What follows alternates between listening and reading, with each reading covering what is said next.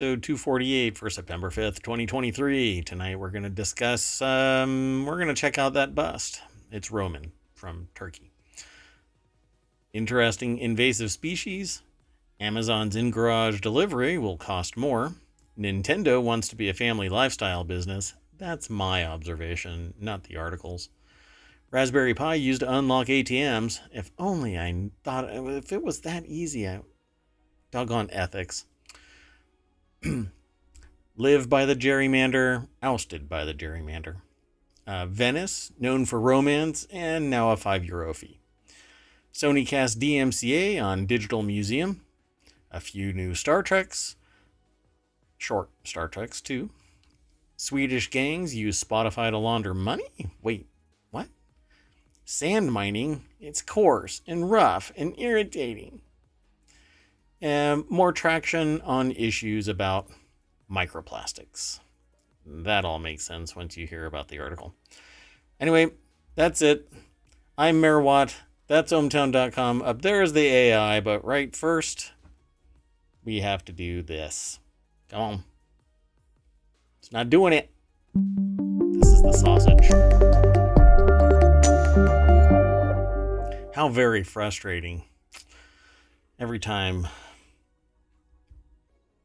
Windows. I guess you gotta predict to hit it before you need to hit it. Hit it. Never mind. Okay, so anyway.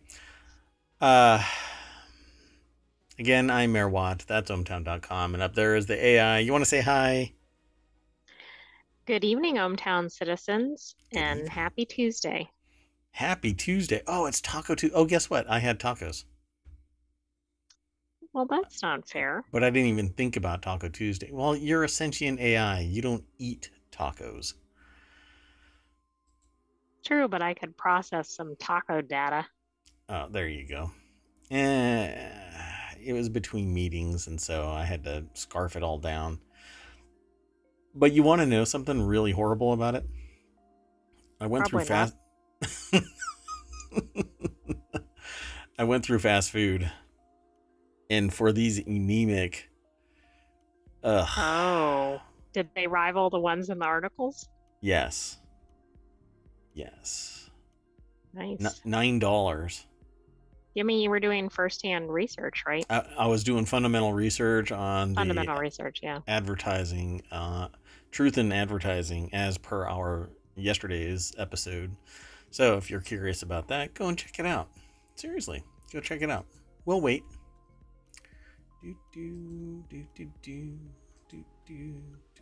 Okay, I'm done waiting. Okay, so we've already got all of the articles. We're going to get right into it. I don't know if I'm going to be able to go, if I'm going to prevent myself from, that's weird. Wasn't that title? Sorry, right when I went to that title, I saw about the president's wife had COVID, but that was yesterday. That was yesterday. Yeah, but there could be another article with that information.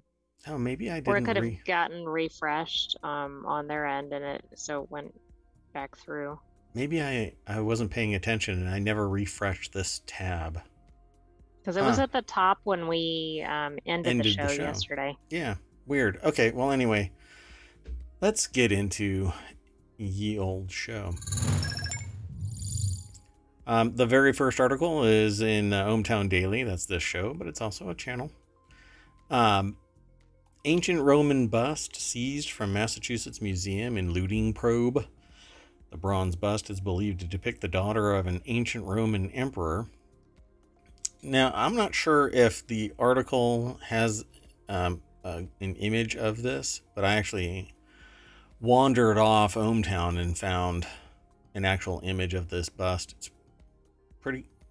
It's a nice bust, I have to say. I mean, a bust like this could probably land you in some trouble, considering it's a Roman emperor's daughter. Yeah, that sounds like problem territory. Yeah. If anybody walks up behind you and says, "Hey, you really like that bust, huh?"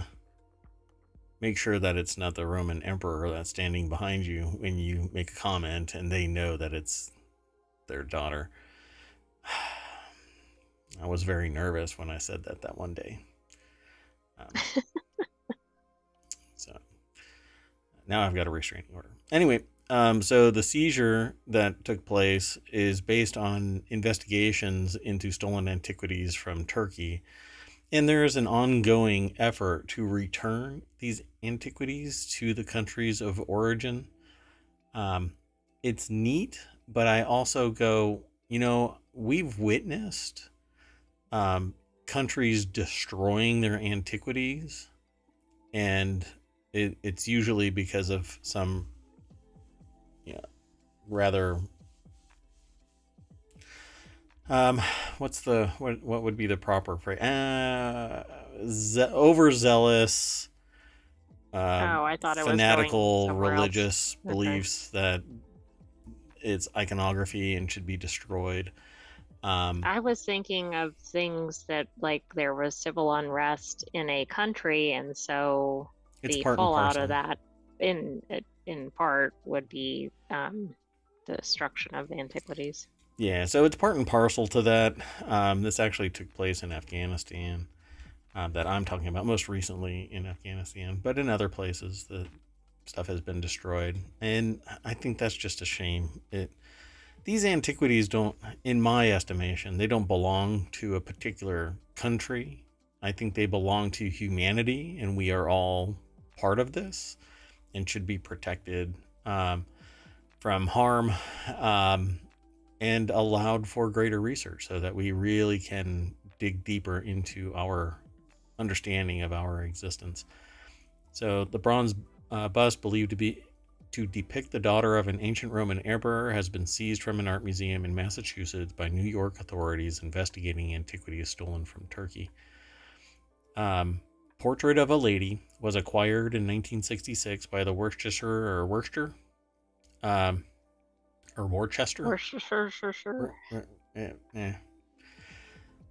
That sauce adjacent art museum, about 40 miles west of Boston. The seizures come weeks after the Manhattan District Attorney's Office seized a statue thought to portray the Roman Emperor and philosopher Marcus Aurelius from a Cleveland, Ohio museum. So, as we've talked about this in previous episodes, this desire to return these antiquities, and it's ongoing. So, I have in a perfect world, I would say that this is awesome, and people would go and see these things, but it seems like conflict-stricken, semi-unfriendly regions may not Well, I know, want. like, Afghanistan made it into the top 10 dangerous countries or something, Yeah, which and is not a good statistic. and there's another one that just went on. Where is it from? It wasn't Thailand. Where was it? They just activated a warning saying that, like, American citizens in the country should I remember get seeing out of that, here. and now I'm trying to remember which one it was. And it's just a shame because the average person is not interested in this conflict, um, and really just embraces going and experiencing life in the various countries that exist around the world. But we end up in this conflict-ridden kind of situation. So Marcus Aurelius ruled as Roman emperor from AD 161 to 180 and was a Stoic philosopher whose meditations have been studied over the centuries.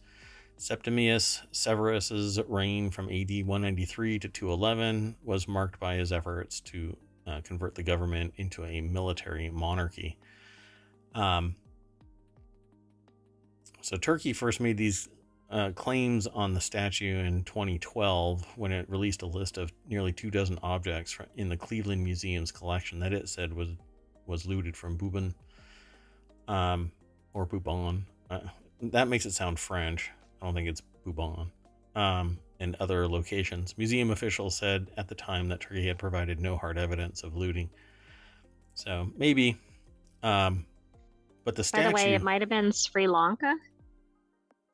Oh, I don't know if it was Sri That's a Lanka. really recent travel advisory. But that is another. Then I guess it's another one because I thought it would started with a T. Anyway, so the the bust is actually really cool looking and shows fabric flowing. And I used to know the various artists that created it. Not just it, but I mean like flowing fabric designs, and I find that kind of stuff just beautiful. So pretty cool. You'll have to do a search if you do Portrait of a Lady and Roman bust. You'll pull up that statue and other articles that discuss it. My configuration just doesn't display that kind of stuff. So okay, let's keep on going. Let's go to the next article. So the next article is over in ohmTown Daily as well, from 5 native bluegrass in Antarctica to beautiful spotted bugs in the middle of New York City. Here are 5 invasive species that are as stunning as they are threatening to humanity. That's quite the claim, and I'm not saying it's not warranted, but I don't think of bluegrass as being a threat to me on a daily basis, for instance. That is exactly where I was going with that. Invasive species are costing the world more than $423 billion annually, according to the UN report, like raccoons or trash pandas. Crocodiles in Pennsylvania. Yeah, not the shark that's down in, where was it? Belize. That's just a vacationer. It's just hanging out. It's only. We're gonna have to have like a map with things located, because at some point it's gonna be hard to keep up with all these. Right now we've got a somewhat manageable number. Yeah, we can count it on one hand, but we're about to move over to 2 hands, and that's when it gets beyond. We're gonna have to get an AI. We'll get an AI working on it. Oh, we already have one. Wait a minute. Yeah. Sorry about that. You're going to be busy. So, from New York to Antarctica, non-native plants and wildlife are popping up more frequently and are contributing to the problem. Here are 5 of the most obvious examples of how invasive species are impacting us right now. The article is over at Business Insider. Hillary Bruick is the author. This is the spotted lanternfly, a hopping bug native to China, was first detected in the U.S. in 2014. If you see this kind of a thing, the instructions literally are to end it immediately, because it's that destructive. Right, and I think it's even specific about how you do it, because you don't want any possibility of like spreading. Oh, really? If I'm not mistaken, and maybe I'm thinking about another pest. No, you might be right. We'll go through this list. I'm sure it's in there. The United Nations report from Monday details how humans have unleashed more than 37,000 invasive species into new territories where they are crushing the competition and threatening the future of humanity as we know it. My God. This sounds like the trailer to an action movie. My time machine. Think of that in the movie voice, Yeah, really. In a world. That's exactly it. Where humans are the invasive species. Since 1970, the cost of invasive species invasions has quadrupled every decade, and this new report estimates that they're now costing the world more than $423 billion each year. And they say that it's extremely conservative, that number.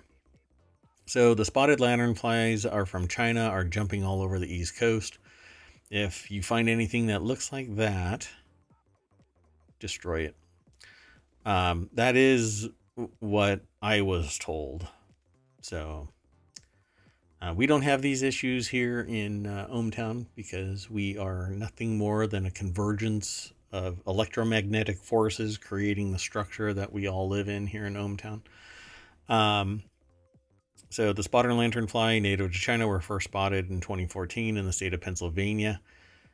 I guess this is our trash panda. Well, I was going to say maybe the crocodiles came to chomp on the lanternflies. Hey, I just want you to know that I did 200% of my move goal today. That's fantastic. All I did was get out of bed. I can't find the reason why you would want to do it in a certain way in this article. So I don't know if you know. I might be thinking of research. A different species. Yeah. Well, we'll see. So lanternflies and their eggs are great hitchhikers, and humans are helping them thrive in the eastern U.S. What? Why the eastern U.S.?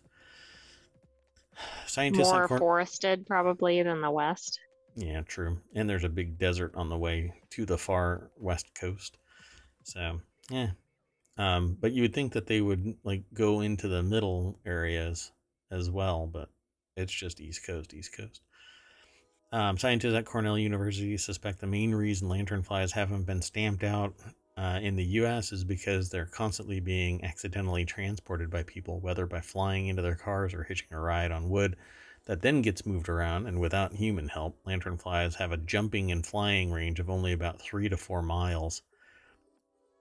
A jumping and flying range of 3 to 4 miles? Is that all? I'm hoping that that's more the flying than the jumping. Good God. Because that's pretty crazy. Yeah, they don't say what the reason is why you want to get rid of them. So I feel like I'm providing just enough information to not really be productive. Well, it's destructive. It eats. I'm reading from another article. The trees. It eats trees, grapes, hops, vegetable plants, flowers, almost any plant in their path. Dear God, not hops. Well, that can disrupt the whole industry. How about these little bastards? But it's probably not critical. The lanternflies. Are you supposed to kill them in a certain way? Delete them? It looks like you can just smash them with a shoe. Yeah, it's not using a specific method. I must be thinking of a different insect. That's okay. Recent fires in Maui were also fueled a non-native invasive grass species. Guinea grass is a kind of everywhere you go, unfortunately. Oahu's Waimea Valley volunteer coordinator Milani Spielman said in a YouTube video posted earlier this year, "It's that super tall grass you see along the roadsides up in the mountains," she said. I'm not sure if that's it right there or what. By the way, I have to tell you something funny that I read about one way to kill a spotted lanternfly is with a BB gun. Oh, wow. Which I'm like, you'd have to be pretty close, I would think, to, that's to accurately target that, but that's adding some sport to it. Tall guinea grass is local to parts of Africa and Middle East, and it was introduced to Hawaii in the 1700s. Ranchers living in Hawaii brought the grass there because it was a drought-resistant way to make sure their animals stayed fed. It's important to stress that most non-native and introduced plants are not invasive. The authors of the new UN report estimate that only about 6% of non-native plants and 11% of non-native microbes are invasive species. So I guess the note there is invasive means that it's destructive to the native flora and fauna. Right. And doesn't have any predators, so it grows out of control. The most widespread invasive species worldwide is a pretty purple flowered water plant from South America, pardon me, not South Africa. It's the water hyacinth. Interesting. I thought people really liked those. I thought so too. I didn't even know that was an invasive species, but I guess it depends on where you're located. Yeah, interesting. So from lakes in Kenya to the waters of Bangladesh and the U.S. state of Florida, the water hyacinth, native to South America, has caused serious problems for local anglers. It can block entire waterways, crowding out other plants, and it also makes a great breeding ground for mosquitoes. I like saying it like that. Mosquitoes. So zebra mussels, I've heard, have been the scourge for quite a long time.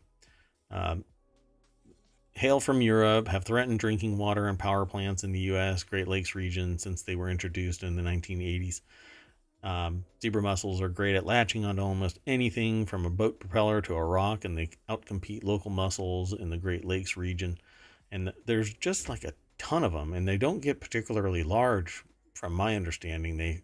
They're all about this size, and they just breed out of control, and you end up all of these things end up jamming up pipes and gearworks and stuff like that, pumps and whatnot.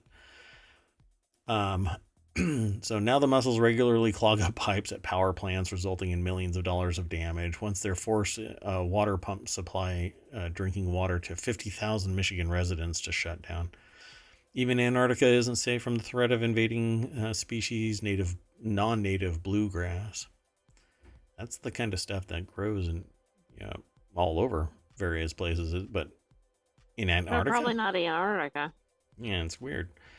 Anyway, scientists are worried that as the poles warm, invasive grasses like the common Eurasian bluegrass called Poa annua could crowd out the local grasses in Antarctica, entirely killing them off forever. I didn't know that there was stuff in Antarctica growing. I wouldn't think of there being local grasses there. Every picture we see of Antarctica does not include grass in the photo. Yeah, normally it's, as far as I know, it's always been snow and ice. Kind of barren. Yep. Okay, let's keep on going. Next article's over in ohmTown Daily. Amazon's in-garage delivery service, although I think it's creepy, it's going to cost a little extra for the convenience. I mean, if that had any other spin on it, it would look like a, maybe a theft or a robbery or something. Yeah, I've never liked it. There's actually a service from Amazon where they'll put it inside your house. They give you give them a code and they unlock your door and put it inside and then close the door. Beyond creepy. Yeah, I would not want that. Amazon will charge $1.99 per delivery for in-garage deliveries that used to be free if the customer wants to get them made outside of their designated weekly Amazon day, as described in an update on Amazon's blog post. Screenshots of the in-app notification posted on the website formerly known as Twitter and Reddit by subscribers note that the new policy kicks in starting October 4th. There's other things that are going up in price again. Just everything. You're just getting nickel and dimed, but salaries, revenue is not going up for a lot of people. So again, you're actually taking a pay cut. Yeah, every day. And what's really interesting is I've been talking about this for a decade plus, and really talking about it, loud and often here since I started ohmTown, public access to ohmTown. And it's really interesting because I'm starting to hear from people like, well, crap, you said this way back. And I'm like, yeah, it didn't change anything. The only thing I can be proud of is that I read the environment. I read the room right, but everybody is ill prepared for this because the source of this inflation is the raw materials providers seeing that they can get more, they can demand more. If something is costing them more and in turn they are demanding more, I don't see that. I only see the raw material price going up. Wes Davis over at The Verge put this article together. And the deck statement is, now there's an extra $1.99 fee to have Amazon drop packages off in your garage outside of your specified Amazon day. So if we've been talking about ridiculous fees on other things, and don't you just feel like it's going to be like, oh, you clicked it to order online, there's a fee for that, or You want us to get out of the delivery vehicle. I'm not knocking delivery drivers, but just as an example, that's an extra fee. You want us to slow down from 50 miles an hour to Exactly. 20 miles an hour? Here's a convenience charge. You want to pick up your package at your own residence instead of your neighbor? Oh, whoa, that's a real premium there. That's how it's going to be. We will charge the free default option for Amazon Key in-garage delivery to Amazon Day with Key Delivery. That is so hard to read. Customers will have more flexibility and control over their Amazon deliveries using Amazon Day with Key Delivery, including the ability to choose their delivery day and combine in-garage deliveries so they'll arrive on the same day. I kind of get it because it's heavier lifting. Amazon Day, though, is not any benefit to the customer. Like, it's good for the environment, arguably, so you don't have packages coming every day, but right. All it means is you're generally slowing down your deliveries. You're not expediting them. Oh, right. Yeah, that's usually the case. And I select that on purpose. Like, oh, fewer packages, I'll get it 2 days later. That's fine. I went, right, X if it's number not of a years. rush, right? Yeah. So it says beyond the new fee for in-garage delivery, Amazon recently raised the minimum order amount for free Amazon Fresh delivery, and raised its minimum order for free shipping by $10 per order for some non-Prime customers. Last month, the company began charging sellers if they don't use Amazon's in-house fulfillment. Amazon even raised the monthly and annual prices of Amazon Music Unlimited, aka the only place you can legally stream Garth Brooks music, in August, with the individual plan going up from $8.99 to $9.99. Wait, that's the only place you can stream Garth Brooks in August? That's great. That means there's less Garth Brooks in other streaming services. The dearth of Garth Brooks. The dearth of girth. All right, the next article's over in the continuity report. Nintendo wants to be more than a video game company. With films, theme parks, and live events, Nintendo is growing beyond its core gaming market. I agree. I'm not a big fan of Nintendo. I think that they're litigious against content creators who are speaking... Litigious? Legit litigious, yeah. I mean, well, no. I think that they are... It's not... I'm not sure what you mean by that now. I was just being silly. Oh, okay. Get out. So the if you're a content creator and you use Nintendo and they don't like the way that you're talking about them, they'll strike you. Because you might I might get a strike because I have Super Mario Brothers in the background and I mention it, so I might get a strike because I show their mark. Much. Yeah. And if I do, basically, I will, because I'm talking about it, I have a legitimate purpose. So I'll be miffed, but whatever. Anyway, the article's over at the Washington Post by Gene Park. Did I throw it into? No, I didn't. So let me throw the link into the chat so that you can follow it through ohmTown over to the source. There may be a soft paywall there, but you'll be able to read this article. So in the first half of the year, and it's quite a long article. I had already read some of this before it was submitted.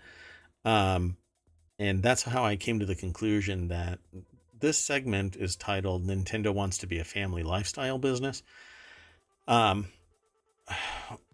I've done analysis of things like Microsoft and Apple.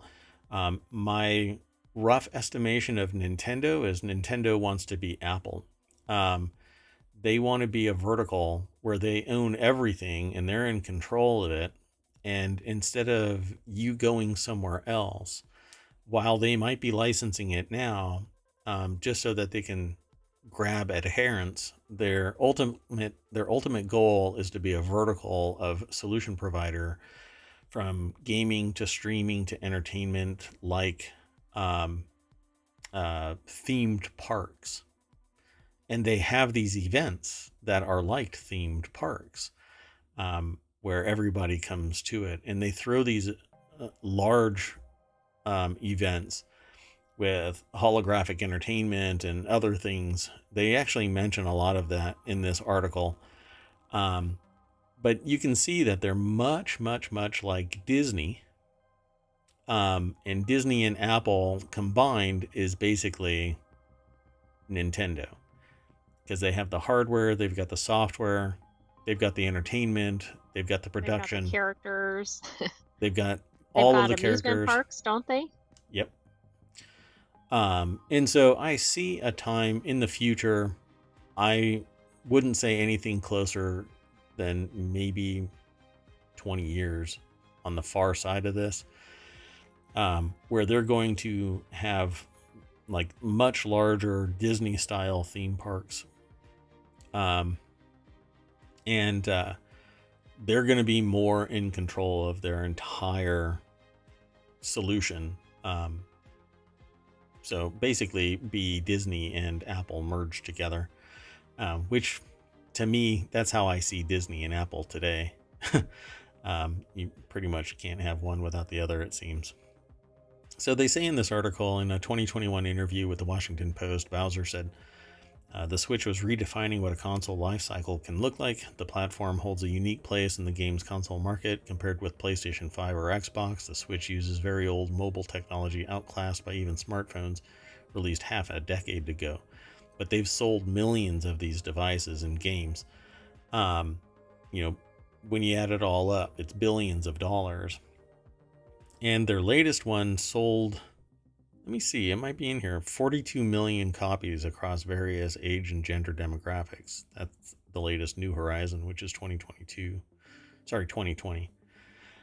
And even before that, Mario Kart Deluxe in 2017.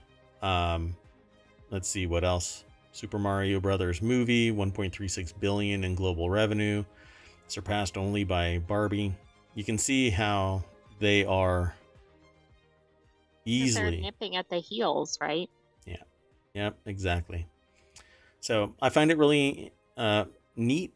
I find it fascinating that even at the same time that they're litigating against content creators,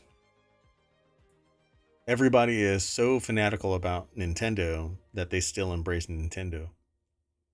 Even when they're slapping. It's interesting. You'd think people would be turning against them. Yes. But that doesn't seem to be happening. At least in my observation. I see them going after people who are extremely fanatical and supportive of Nintendo. And it's kind of collateral damage. They're dropping this DMCA nuke on people, and there's collateral damage where people see this, witness it, and start not liking. Like me, I'm not a big fan of Nintendo because of this kind of hostile move on content creators. And people that might, go ahead. And it could disincentivize you from, even regardless of whether you still like Nintendo or not, you might decide, hey, I don't even want to talk about them because this is what I see happening. Yeah, and that's how I am. The only reason I'm talking about it is because this article is so expansive about where it wants to be. And it falls in line with what my estimation of Nintendo has always been: aspirational to become akin to Apple and Disney. Apple on the hardware side, Disney on the content and character side.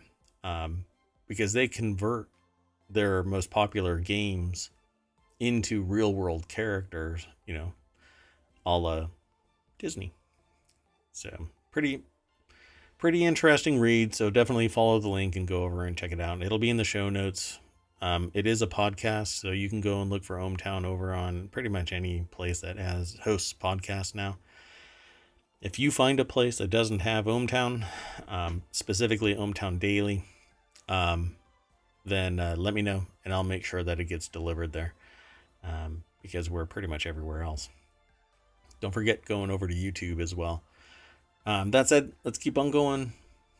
We have articles. The next article is over in Warcrafters, 3 men arrested for stealing thousands of dollars by hacking into ATMs with a Raspberry Pi device. Last month, 3 men in Lubbock, Texas were arrested after police were made aware of a group committing thefts from ATMs in the West Texas region. Like proper hackers, they didn't break into ATMs using a blowtorch and a crowbar, but they used a Raspberry Pi. There's a website called Everything Lubbock that was referenced via Tom's Hardware. This is actually from PC Gamer. Ipso facto. Bippity boppity How many boop. layers is that? Yeah, Exactly. 3 at this point. It's interesting because I sometimes get an email from somebody that says, hey, you're linking to an article that is representing something that we wrote over here. And instead of even entertaining this, I just delete the post in ohmTown. But besides the fact that it's content that I'm not really hip to having on ohmTown. But really, I'm linking to the source that I get this information from. I'm not linking to a third level down the line. That isn't my objective. I found it from a particular source, so I want to give credit to the source that provided it to me. I don't want to nix the 3 people in between where everybody, that is the spirit of the internet, linking to, right, so that the information is shared. Every once in a while, somebody is a derp and puts up a hard firewall, or paywall, I should say. But sharing of information is part and parcel to the existence of the internet. So everybody should be linked to, and that by proxy, the original source is linked to via my source's link. But they're adamant about it. And I've even deleted the posts, and they still email me the dead link saying that the dead link links to the wrong source. So they're not even looking at their own emails and their own links. So this last email that I sent to them was, I delete your content. And I haven't heard back yet, but we'll see if it keeps on popping up. But this is how it is. Tom's Hardware heard about it from Lubbock, Everything Lubbock, gave credit. And then PC Gamer got it from Tom's Hardware and gave them both credit. And now in ohmTown, I'm talking about the sociological force here. We learn from other people and share our knowledge and experience and wisdom. You don't go, hey, it's going to cost you $5. Anyway, that phrase, cash, grass, or ass, nobody rides for free. Probably shouldn't have said all of that. Probably not. Hey, so the source is over at PCGamer.com and George Jimenez. George. Are you sure it's George? It's George Jimenez. Put this article together again over at PCGamer.com. Yeah, I have to poke fun at the sentient AI. The thieves were seen stealing over $5,000 from a single ATM. That seems kind of low-level theft for such a high-tech. This is like Ocean's 3, right? I mean, right, exactly. It's like if they're getting this sophisticated, maybe, I'm not condoning it, but maybe going for bigger payouts. Yeah, add a couple of zeros there, heroes. So, or I guess, wow, they went from hero to zero because they all got busted. They know exactly who it is, right? I guess? Or is this not unlawful interception? Crew caught in Lubbock, Texas? Yeah, I think this is the specific group. So these are the 3. So to me, this screams there, at least one is an insider who knew that there was a 0-day security weakness in an external port capable of being tapped into by a Raspberry Pi. That's the only way, because you wouldn't be able to bumblefart your way into breaching an ATM with that level of ease using a Raspberry Pi. you would have to be like a technomancer from another universe that has magic capabilities and an affinity for technology, where you can figure out without having insider knowledge how to tap into an ATM with a Raspberry Pi. I mean, that's like me stealing a car with a bubblegum wrapper and a tampon. Well, what's interesting though is apparently there were multiple thefts. This is just one of them, the Right. small, relatively small value. Um, so we don't know how many were hit, but they could all be from the same chain of banks, for example, Yeah. which would still support kind of an insider theory. Um, so the article talks about, some kind of fun and game stuff, the easy money scene in the Terminator where they hack their way into getting money. John Connor does this with what amounts to a Raspberry Pi. And then it says each suspect in this real world case was charged with unlawful interception, use or disclosure of wire, oral, or electronic communications, along with one of the men receiving a forgery charge. We all know the fun do-it-yourself projects you can do with a Raspberry Pi, like a cat doorbell or game emulation, but a skeleton key for ATMs, that's impressive. And then they say that they're not condoning Raspberry Pi. Did the sentient AI write this? You're not Yes, you're I not think so. condoning using a Raspberry Pi for felonies. But just I hadn't today, read this article when I used that terminology. no, I know. What's really funny is today I told somebody you are not allowed to hack without express permission from the organization that you are attempting to hack. Otherwise, it's instantly a felony. And they're like, only if you get caught. And I said, in the United States, it's not if, but when you will get caught. Right, Unless everything's electronic, right? There's a trail. they're essentially, you leave enough holes that somebody is going to peer through them and see who it is, where it is, when it is, how it is, and be ready for you to come back. And eventually you will get caught, because people can't keep things secret. They if they steal money, they overspend. If they steal data, they exploit it, and then they're caught. This is just the way things are. So I tell people who are interested in this field of cybersecurity, get permission and then you can do it. Or if you are feeling like you want to do this for your existence, then work for an agency that has agency so that you can do it. Arguably, legally, it's entirely illegal. But with agency, it's legal. You know what I'm saying?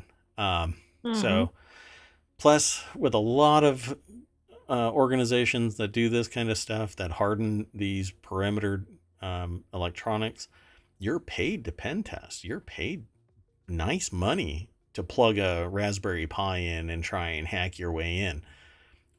A lot more than $5,000. Yet these three bumblefuck Yeah, their but you way also in. have to have the right credentials. I mean, not everybody is going to get hired if, for example, they have a criminal record or they don't have a certification or they don't have this. Yes and no. I mean, if you do have a criminal record, then you better try and insinuate your way into somebody that can vouch for you no longer being the criminal. But if you've done your time, you have to start over. If you know what you're doing and you can represent that, then fine. But you're not gonna be free and clear of any amount that you steal from an ATM, because there's a camera looking right at you. So you're gonna get caught, folks. You're gonna get caught. So just don't do it. Anyway, let's keep on going. I did not throw that into the chat, so let me throw that into the chat. We're coming up on halfway through, so let's. This next article, we'll do this one really fast. ohmTown Daily. is where the article, little snippet is, and then you can follow the visit the source to our source.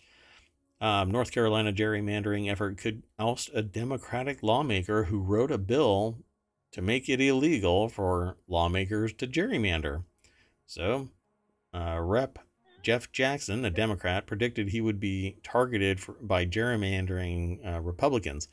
Jackson earlier filed a bill to curtail gerrymandering when he was a North Carolina state lawmaker. The bill never made it to vote. Now Jackson says the state GOP has him on the chopping block. Okay, wait, I was going to joke that he must have expected this was going to happen. I didn't think he actually expected that to happen to him. Kind of fascinating. Why? That's very interesting. Because of gerrymandering. So Katie Belovic is the author over at Business Insider who put this article together.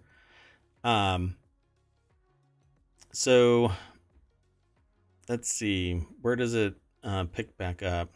In about 6 weeks, the state legislature here in North Carolina is going to redraw the congressional map, and it looks like they will try to use that as an opportunity to take me out. The majority party in the state legislature wants one of their own in this district, so they're going to bend it and stretch it to try and make that happen. Gerrymandering refers to the practice of drawing political districts that give one party a lopsided advantage over the other in an election.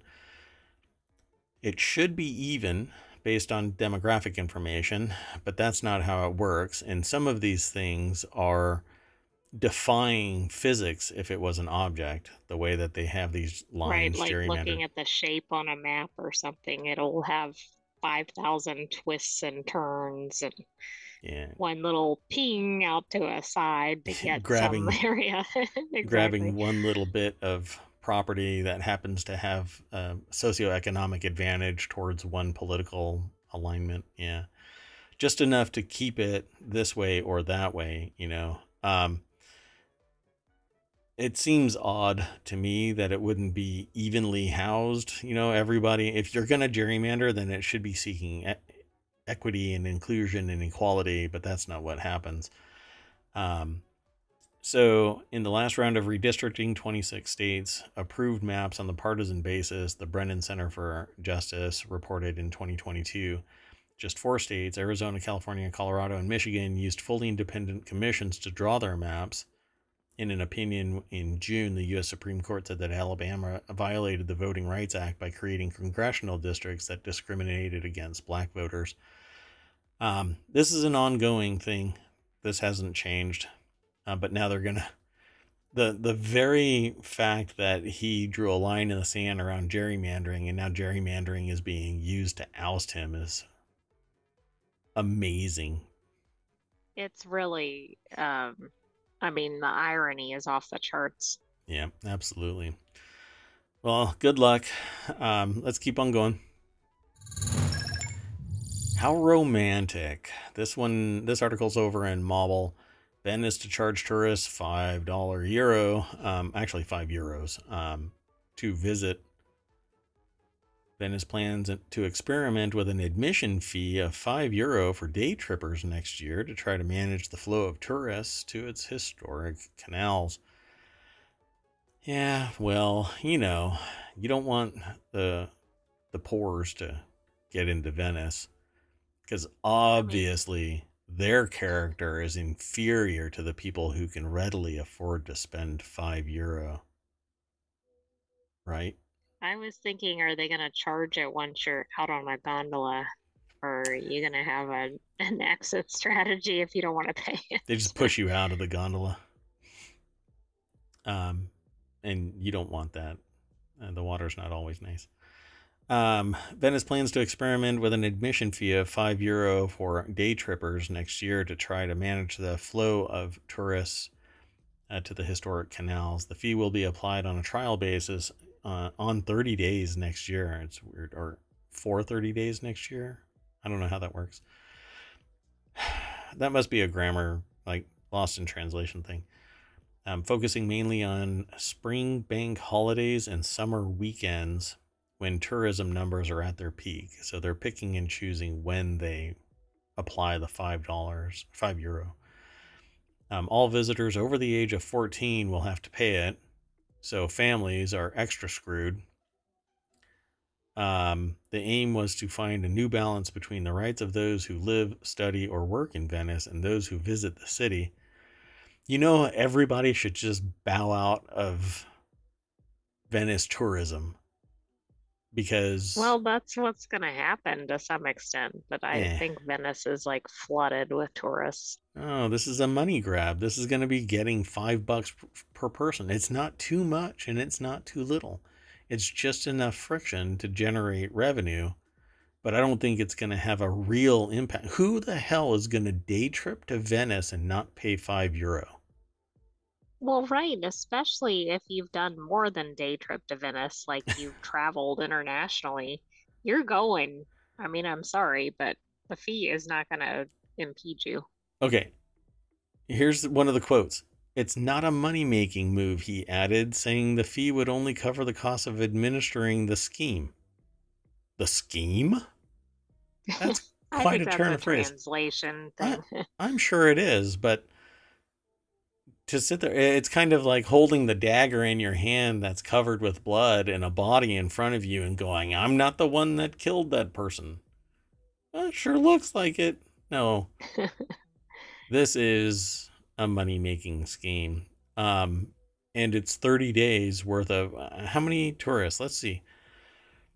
Visitors have meanwhile poured back into the city with outsiders. You mean, God, there's so much translation error, I think. Tourists, often outnumbering the 50,000 residents of the city, overwhelming its narrow alleys. Over-tourism has long been a problem for the fragile lagoon city. In July, UNESCO experts recommended that Venice and its lagoon be added to the list of World Heritage in danger, claiming that Italy was not doing enough to protect the city from impact of climate change and mass tourism. You're going to have to raise that rate higher than €5 per person to stop tourists. Because you're almost going to have to do like entrance limits like you do at theme parks and stuff. I mean, the real problem is too many people. I mean, I get that, but this fee isn't really going to impact that. And that's going to impact... And it's going to cut people out that don't have money. Yeah. Yeah. And that's what I led with, Oh, right. The people that can afford to bring their 5 family members and pay an extra €25 just to enter Venice. But none of that is people will go into deep debt. If they're going to go to Venice, they're going to experience Venice. So well, the weird thing is, if it was for climate, like I could see them going, hey, we're accepting donations from tourists for climate change or whatever, over tourism, the fund or something that goes to repairing the canal or whatever it is. Right. I think people would pay that voluntarily. I think that what you said is probably more on target for saving Venice than any fee, but the problem is that they would have to estimate what the maximum occupancy of Venice is, and that would directly impact the overall economic fortune of a tourist town. And nobody in that town is going to sit there and go, hey, you know what we should do? Limit the amount of possible money spent. So right. They're in a catch-22. It's all tourism, or a lot of it is tourism driven. Yeah. But I think that what you just hit upon would be the most brilliant solution. Allow up to a maximum occupancy, and then there's a line outside Venice. I mean, it sounds kind of ridiculous, but if that's the real problem, you've got to tackle it. Yep, like Disneyland. There's only a finite number of people allowed in. Start raising the fee. Well, watch out for like a fast pass type. I know that's not the current term, but like the skip the line privileges. Yeah, the Kardashians will be allowed in via a back entrance, shutting down Venice so that they can go on the gondolas without anybody bothering them. Ooh, the pores are getting in our way. Let's keep going. Next article is over in the Word and Law. Sony copyright claims for Bewitched spell trouble for a group that preserves old TV. The reason why I included this is because I'm really into the idea of people archiving items. While I don't do it myself because I just don't have room, but I don't have an ethical dilemma with this. Stuff that's out of print and no longer available really shouldn't be lost to the four winds, or deleted wholesale because somebody's trying to save room somewhere, when there are archivists that are all over the world that are willing to store stuff. Well, this place stored 5,000 videos, including decades-old commercials and news shows posted on its YouTube channel and its own Fuzzy Memories website. It's the Museum of Classic Chicago Television. President and Chief Curator Rick Klein's quest to save vintage Chicago TV shows and commercials was featured on WBEZ 2 years ago. But Sony fired off some claims, 6 in rapid succession, I think it is. John Brodkin reported the story over at Ars Technica. It's been updated since it was first put into our system. But the deck statement says Nonprofit Museum of Classic Chicago TV fights termination of YouTube channel. Because if you get 3 strikes, they can delete wholesale your channel. But an update at 6:56, which is after this was included in our rundown, it says Rick Klein will be able to keep the YouTube channel running. Sony's Copyright Office emailed Klein after the article was published, saying that it would inform MarkScan to request retractions for the notices issued in response to the 27 full-length episode postings of Bewitched in exchange for assurances that you and Fuzzy Memories TV channel will not post or repost any infringing versions of Bewitched or other content owned or distributed by Sony Pictures Entertainment companies, which is just fraught with IP landmine. It's just a minefield that you never know when you're going to cross it. I actually played a video in the last episode, and I've been waiting for a content strike to land. So far it hasn't hit, but I would not be surprised because it plays audio and video. So the original story is a nonprofit that preserves classic television videos may have its YouTube channel shut down tomorrow over copyright claims. And I think somewhere in here, it received 6 copyright strikes, not just DMCA takedown notices, but actual strikes, which is basically channel death. And they delete your content. It doesn't just get frozen where you can download your stuff. It gets wiped out, from my understanding. So it says we've received copyright strikes before, and the majority of the time we're able to resolve them outside of the YouTube system just by, 2 humans talking to each other. Sorry. No. So it says Klein wishes MarkScan had used the less punitive option. We would have just immediately deleted the videos, and that would have been the end of it, which is what I do.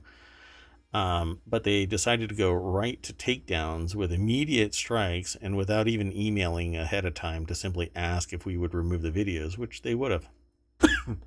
But I still think that things that are out of distribution and have contextual modifications to make them with value added discussion or something like that, that should be okay. They probably didn't have that kind of stuff. Pardon me.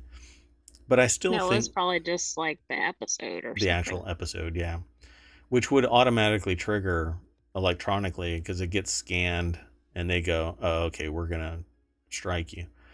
But when it's not even playing anymore, if it isn't playing anymore, and they're trying to keep everything as a historical record of shows, commercials, etc., I'm conflicted because I think people that are rights holders should be compensated for their work, but I also don't want to see history lost to the four winds simply because it's no longer a money-making venture and they don't want to store it, but there are people out there that want to store it and restream it so that you can relive those moments. I remember, the first time that I watched X movie. I would love to be able to see it in its original viewing window in time and space, go grab some popcorn and relive that moment because I loved whatever that movie was.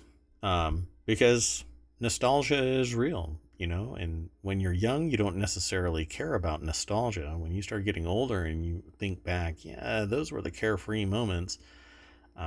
You really do appreciate it. So, and there's other things, but it's really about nostalgia.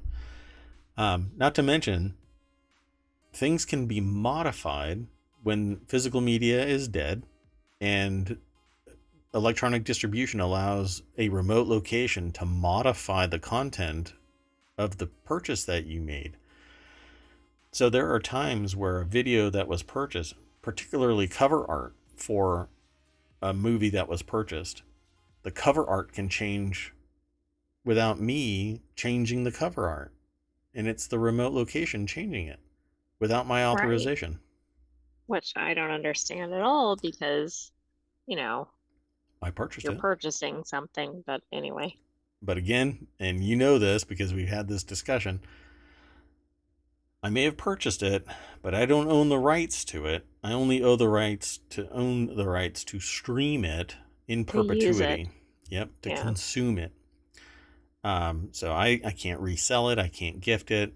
It's mine and only mine. So at least until my will kicks it over to whomever I choose. The dog next door.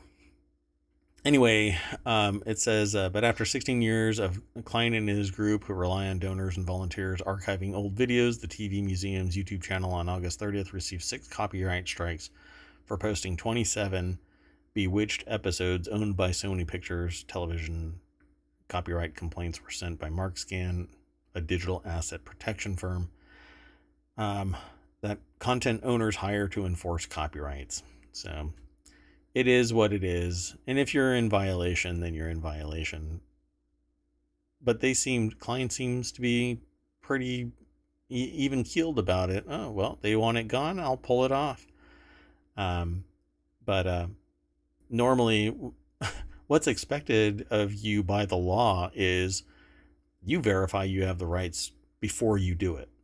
You can't ask for forgiveness. You have to ask for permission. Otherwise, it can come down on you pretty hard, pretty fast, if somebody is pissy about it.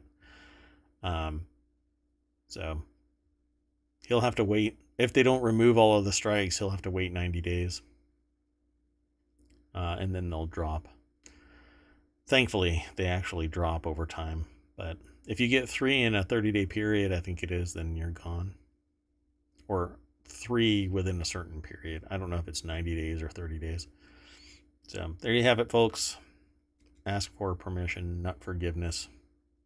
At least when it comes to Sony and or Nintendo. Right. And Wyoming. Never mind. So the next article is over on Gnometown Daily. This one will be quick. Star Trek is getting 5 new very short treks. CBS Studios just announced Star Trek Very Short Treks, a set of 5 animated shorts from Casper Kelly, the Too Many Cooks guy. The first of them will debut this Friday, Star Trek Day, in honor of the 50th anniversary of Star Trek the Animated Series. What? 50 years? Oh, how a single sentence can make a person feel old. You can catch the trailer at the link if you follow it over to The Verge. Let me throw it into... Oh, you know what I didn't do? That article I didn't throw into chat either. My gosh. Slacker. Here's this one. And let's just go over to The Verge. It's written by Nathan Edwards. The deck statement says the 5 animated shorts from the Too Many Cooks guy feature voice actors from a bunch of Star Trek shows and are anything but canon. So they're not even going to really apply. Star Trek Studios announced Star Trek Very Short Treks. There is the trailer, but you're just going to have to follow the link. I'm not going to even try to play that one. After the first episode, Skin a Cat, launches Friday, the rest will follow on Wednesdays starting on September 13th. They'll stream at StarTrek.com and the Star Trek YouTube channel. And there's the cast. But if you want to watch that trailer, go on over to The Verge. Let's keep on trekking. The next article's over in Technology Today. You can jump in whenever you want, you know. That one went by too fast. Sorry. I was just getting my electrons spun up, and you were already on the next article. I'm a speedy host when I need to be. Swedish criminal gangs using fake Spotify streams to launder money. If they would put this type of mental energy into actually doing something legit, they'd probably be it would be a lucrative enterprise, whatever it is. But criminal gangs behind a rise of bombings and shootings in Sweden in recent years are using fake Spotify streams to launder money, a Swedish newspaper reported on Tuesday. The criminal networks have for several years been using money from drug deals, robberies, fraud, and contract killings to pay for false Spotify streams of songs published by artists with ties to the gangs, an investigative report from Svenska Dagbladet. So the article is over at The Guardian. They don't have a name. It just says Agency France Press in Stockholm. The next statement is investigation claims networks convert illicit cash to Bitcoin to pay people who sell false streams on the platform. I don't quite get how they do this.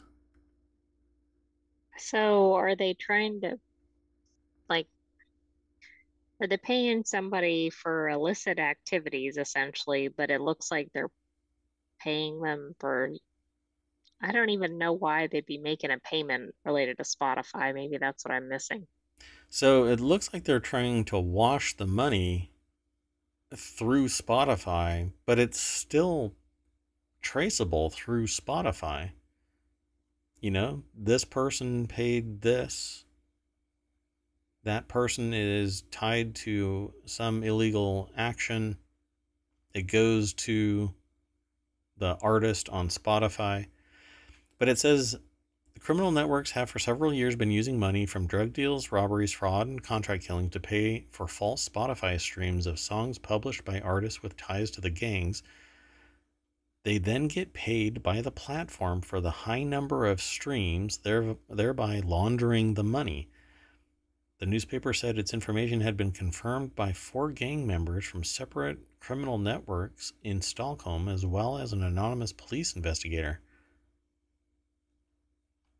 Describing the process, he said the gangs would convert their dirty cash to Bitcoin, then use the cryptocurrency to pay people who sold fake streams on Spotify, which is a Swedish company. They made sure we ended up at the top of the charts, he said, adding that the fake streams also led to an uptick in real streams.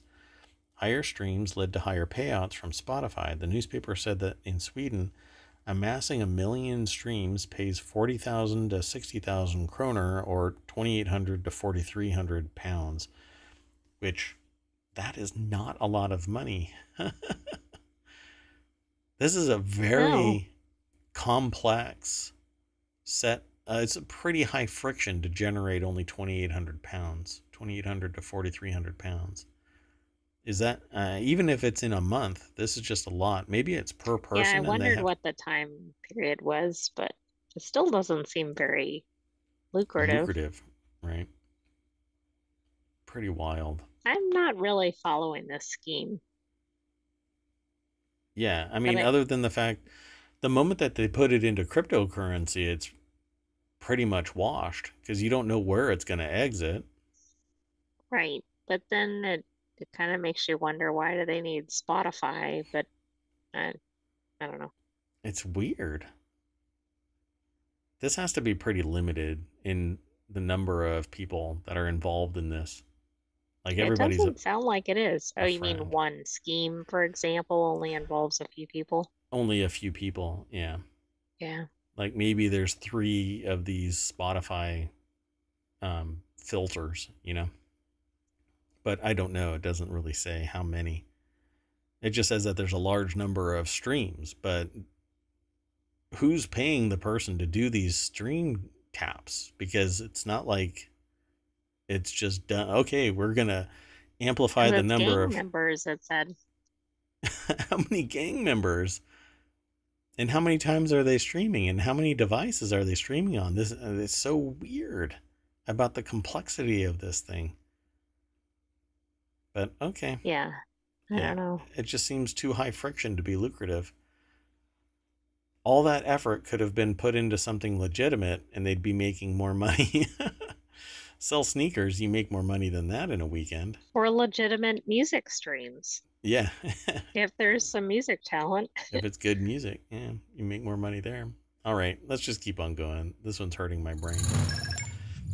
This next article is over in ohmTown Daily. Sand mining is a huge problem, a new global map shows. There's a picture of a dredger that's shooting sand onto a beach in France when we go over to the Verge. People are dredging an alarming amount of sand from the seafloor, the United Nations Environmental Program warned today. An average of 6 billion tons of sand are taken from the marine environments every year, according to a new global data platform from the UNEP. I think this kind of technology is amazing, but it is environmentally a nightmare because all of this soil, this sand, dirt, rocks, whatever, that's sitting somewhere has been decided by nature that that's where it goes. And when humans start disrupting it, it disrupts the flow of the ebb and flow of water. The Hawaiian coastline has been disrupted because people have put breaker walls out from their property, and it has disrupted the flow of water along the coastline, changing where it erodes and then causing greater issues. So it says here in the deck statement, sand is a ubiquitous construction material, and that's taking a growing toll on coastal ecosystems and communities. Justine Kalma over at The Verge put this article together. They mentioned the 6 billion tons, and then they say that comes out to more than 1 million dump trucks of sand extract. How many surveillance balloon bus combos is 1 million dump trucks?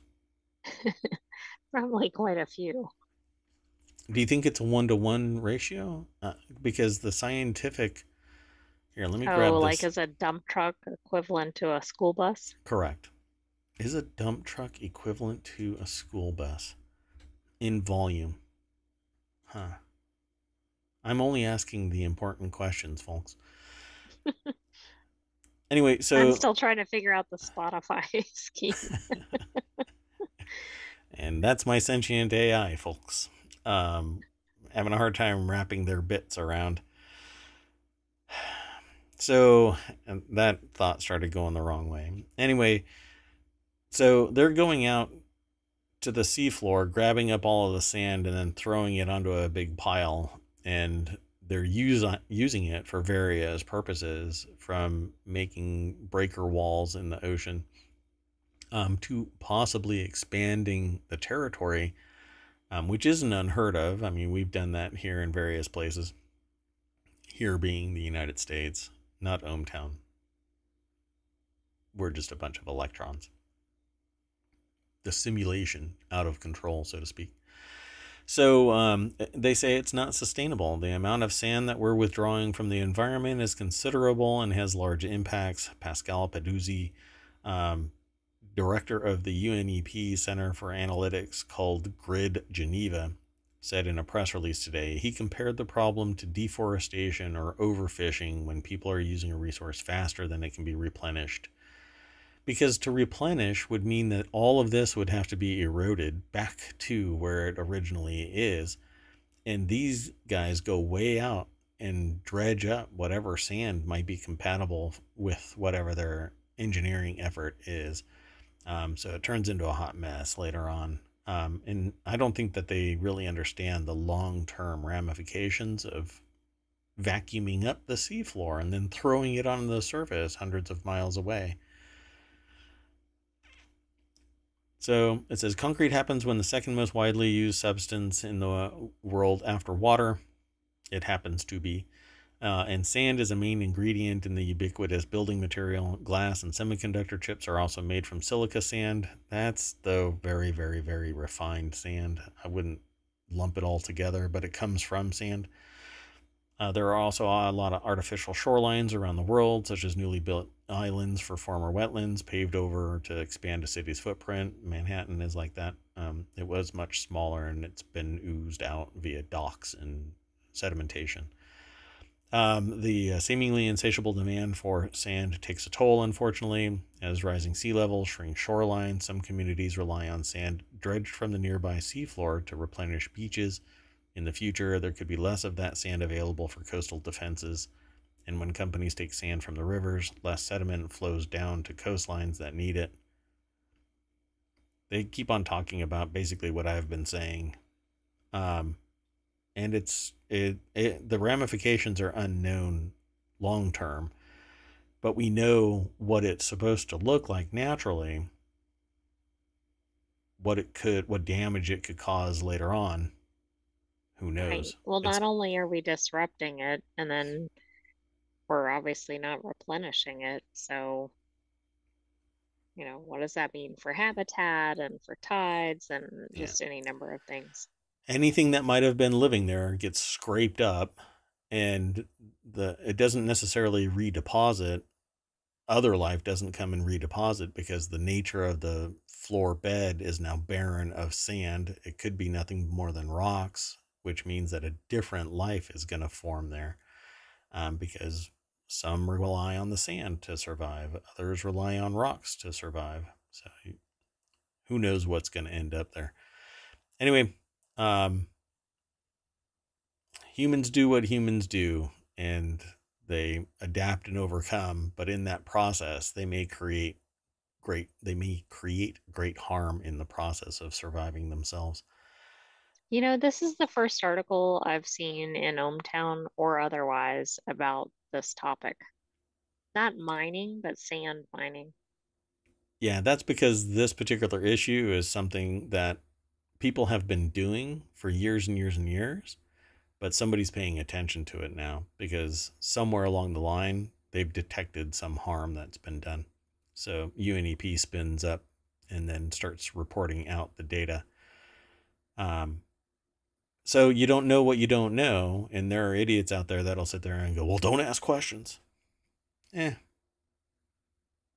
don't know what you don't know, so you ask questions until you know what you don't know. Crazy concept. Back to the money laundering. That my statement hurt my own brain. So the next and final article for tonight is over in the Marble Channel. Bit by bit, microplastics from tires are polluting our waterways. We've actually spoken about this before, but in a different article. I'm just going to go straight on over to the phys.org site. Griffith University is the author of this. What they have found is essentially that tire wear over things like grates and road damage is stripping off pieces of tire, and then it's ending up in the waterways. Pollution of our waterways by microplastics and an emerging environmental concern due to the persistence and accumulation of in aquatic animals, organisms. Let me just jump in real quick. It's not just accumulation in aquatic organisms. It's accumulating in human beings simply by drifting through the air, and we inhale it. But for it to be permeating our food supply, and the food supply for our food supply means that it's going to it's kind of like heavy metals. It's going to keep on building up, and then when you eat something, it's going to be inside you in larger quantities. This I can guarantee you is happening right now. But researchers are just now finding out about this stuff. 2 years ago, this was not a debatable discussion. I would have been referred to as a wingnut for even talking about microplastics. And now it's almost one of the preeminent threats, like heavy metals, and forever chemicals, pollution, plastic, microplastics, and macroplastics, larger pieces than 5 nanometers, or microns. Uh, Combined is a massive threat to health. We don't know what it's doing to us because it's so new, yet we know that it's causing damage because the researchers, not me, but researchers have found it migrating through our anatomy. So this is brand new stuff. This is the beginning of its introduction into the food supply, and into the ecosystem. Stormwater runoff, which contains a mixture of sediment, chemical, organic, and physical pollutants, is a critical pathway for microplastics washed off from the urban environments during rain and into local aquatic habitats. But to date, their knowledge of this is funny because I could have written this. If I could focus long enough to do an article like this, I could write this article. But to date, our knowledge of the amount of microplastics in urban stormwater, particularly tire wear particles, is limited, as is the potential strategies we could use to minimize this source. The only way to stop this is to stop using plastic, because it's going to keep on breaking off. From every mil of plastic we have, it chips at the nanometer level. And then we have these little plastic spears that run around and penetrate various organs. It's been found in lungs and livers and stomachs and all kinds of stuff. Muscle fiber, all kinds of places. Tire rubber contains up to 2,500 chemicals, with the contaminants that leach from tires considered more toxic to bacteria and microalgae. I like saying algae. Than other plastic polymers. They're not talking about what it's doing to humans because they don't truly know, but they know that it can be toxic to us as well. Well, right. And I mean, this is kind of saying, hey, it's toxic to the environment. Well, guess what? It's going to be toxic to humans too once they actually get some data from it. Yeah, and they're doing that research. So their study quantified and characterized microplastics and tire wear particles in both stormwater runoff and sediment of the stormwater drainage systems in Queensland. This is actually ongoing research from other studies that have been done in Queensland. We talked about it in a previous show, but I don't remember when it was. You'd have to look for microplastics. I typically include microplastics in the titles. So if you do a search in the YouTube channel for microplastics, it'll probably pull up everything that we've talked about, as well as if you look on ohmtown.com. I'm sorry, tried to breathe and swallow at the same time. They also assessed the effectiveness of a stormwater treatment device to capture and remove these contaminants from stormwater, and evaluated the role of a constructed stormwater wetland for capturing microplastics in the sediment, removing it from stormwater runoff. The device is a bag made of 0.2 millimeter mesh. That's typically the size of microplastics. 0.5 is macro, if I remember properly. It says, although originally designed to capture gross pollutants, sediment, litter, and oil in grease, it significantly reduced microplastics from raw runoff, with up to 88% less microplastics in treated water, which had passed through the device. Sediment samples collected from the inlet and outlet of the constructed stormwater wetland contained between 1,450 to 4,740 particles in every kilogram of sediment, with more microplastics. That statistic is just really alarming. Yeah, per kilo. But I like the 88% statistic. That's a good one. Yep. So I'm glad that they're doing this research. They will have to continue, and the problem is there's nobody that can be held accountable for this except for the entirety of society and every manufacturer Um, because there's no, like, forensically, you may be able to find out the mill of the plastic, and maybe there might be somebody that makes it. Kind of like with metallurgy, if you can analyze lead is so finite for its sources that you can figure out where it's produced because of its constituent components. But plastic isn't necessarily like that. So filtering is where it's at. And now the filtering is going to have to be so sophisticated at every location, everywhere, to try and pull microplastics out of the system before it makes it back into the system anyway. Which, Plus, of we're course, surrounded. as you've said, is like we gotta tackle it at the root, right? Which is reduce the use of plastics to begin with. Yep. My headphones cable is wrapped in plastic, and theoretically, it's breaking off microplastics all the time. And that's just the That's thing that I'm comforting. that's just the thing that's sitting in my hand right now. Just imagine all the rest of the stuff. Every keyboard. Every cup that you're drinking out of, everything. Yeah, but I can honestly say that I'm moving away from plastic cups, moving to steel, glass. But it's dangerous when you have children. So you can't necessarily endorse that with everybody. Hey, you should switch to ball jars with metal lids and no rubber lining, because the plastic lining can break off into your drink. But you can use glass to your heart's content. It's infinitely recyclable. um, Whereas plastic is more toxic when it's being recycled because it off gases some pretty horrible stuff. And it continues to flake off at every given moment. So where are we in this other than everybody should switch over to metal? But you have to worry about the lining being coated in plastic. Otherwise, it's going to be reactive to chemicals. Um, or you switch to glass, which is it's pretty much non-reactive to anything, but you have to be careful because too hot, it can break. If you drop it, it'll shatter. We need more robust mills of glass, but then that probably might have some knock-on other negative effect.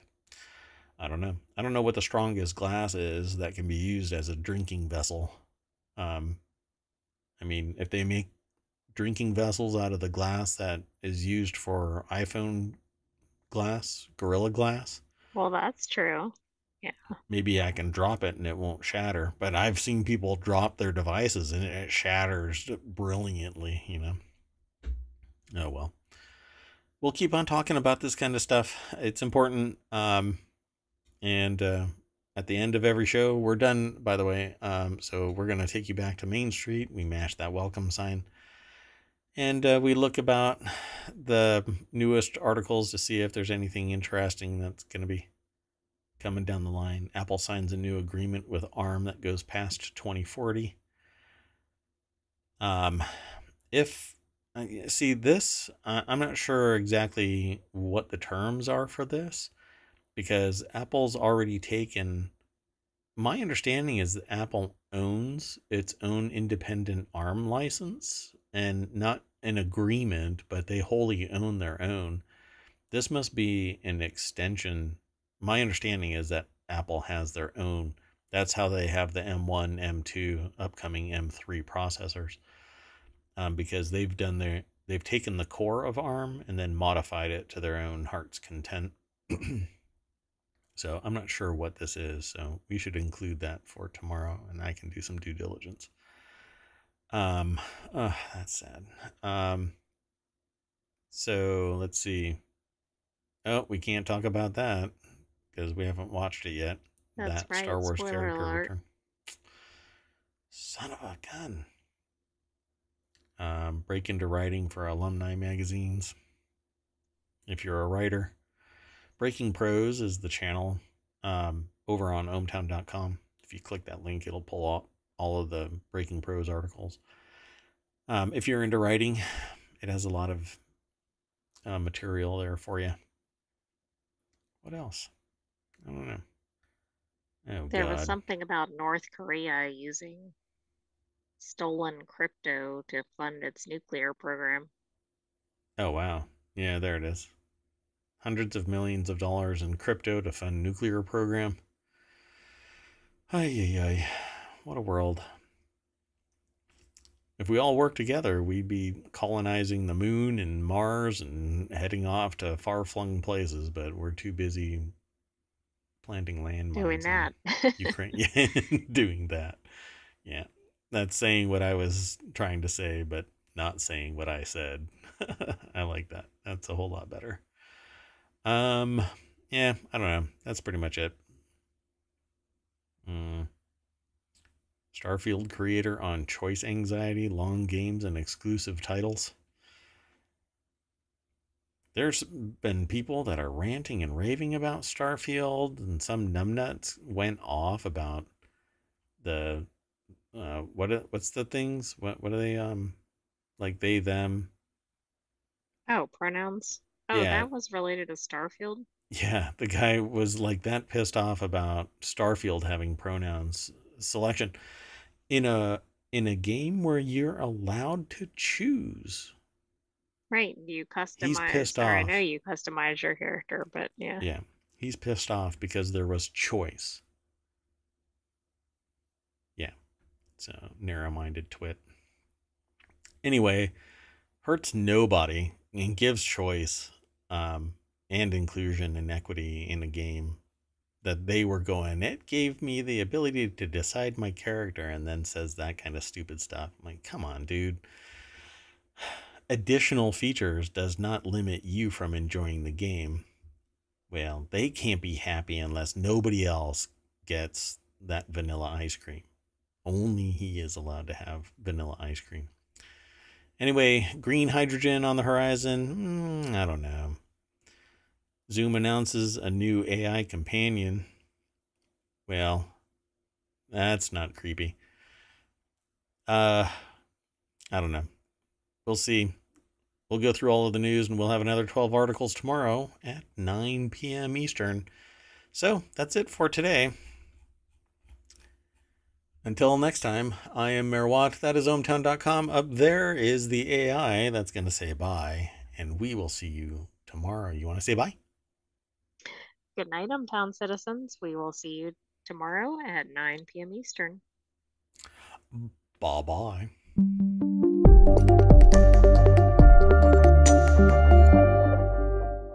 Bye-bye again.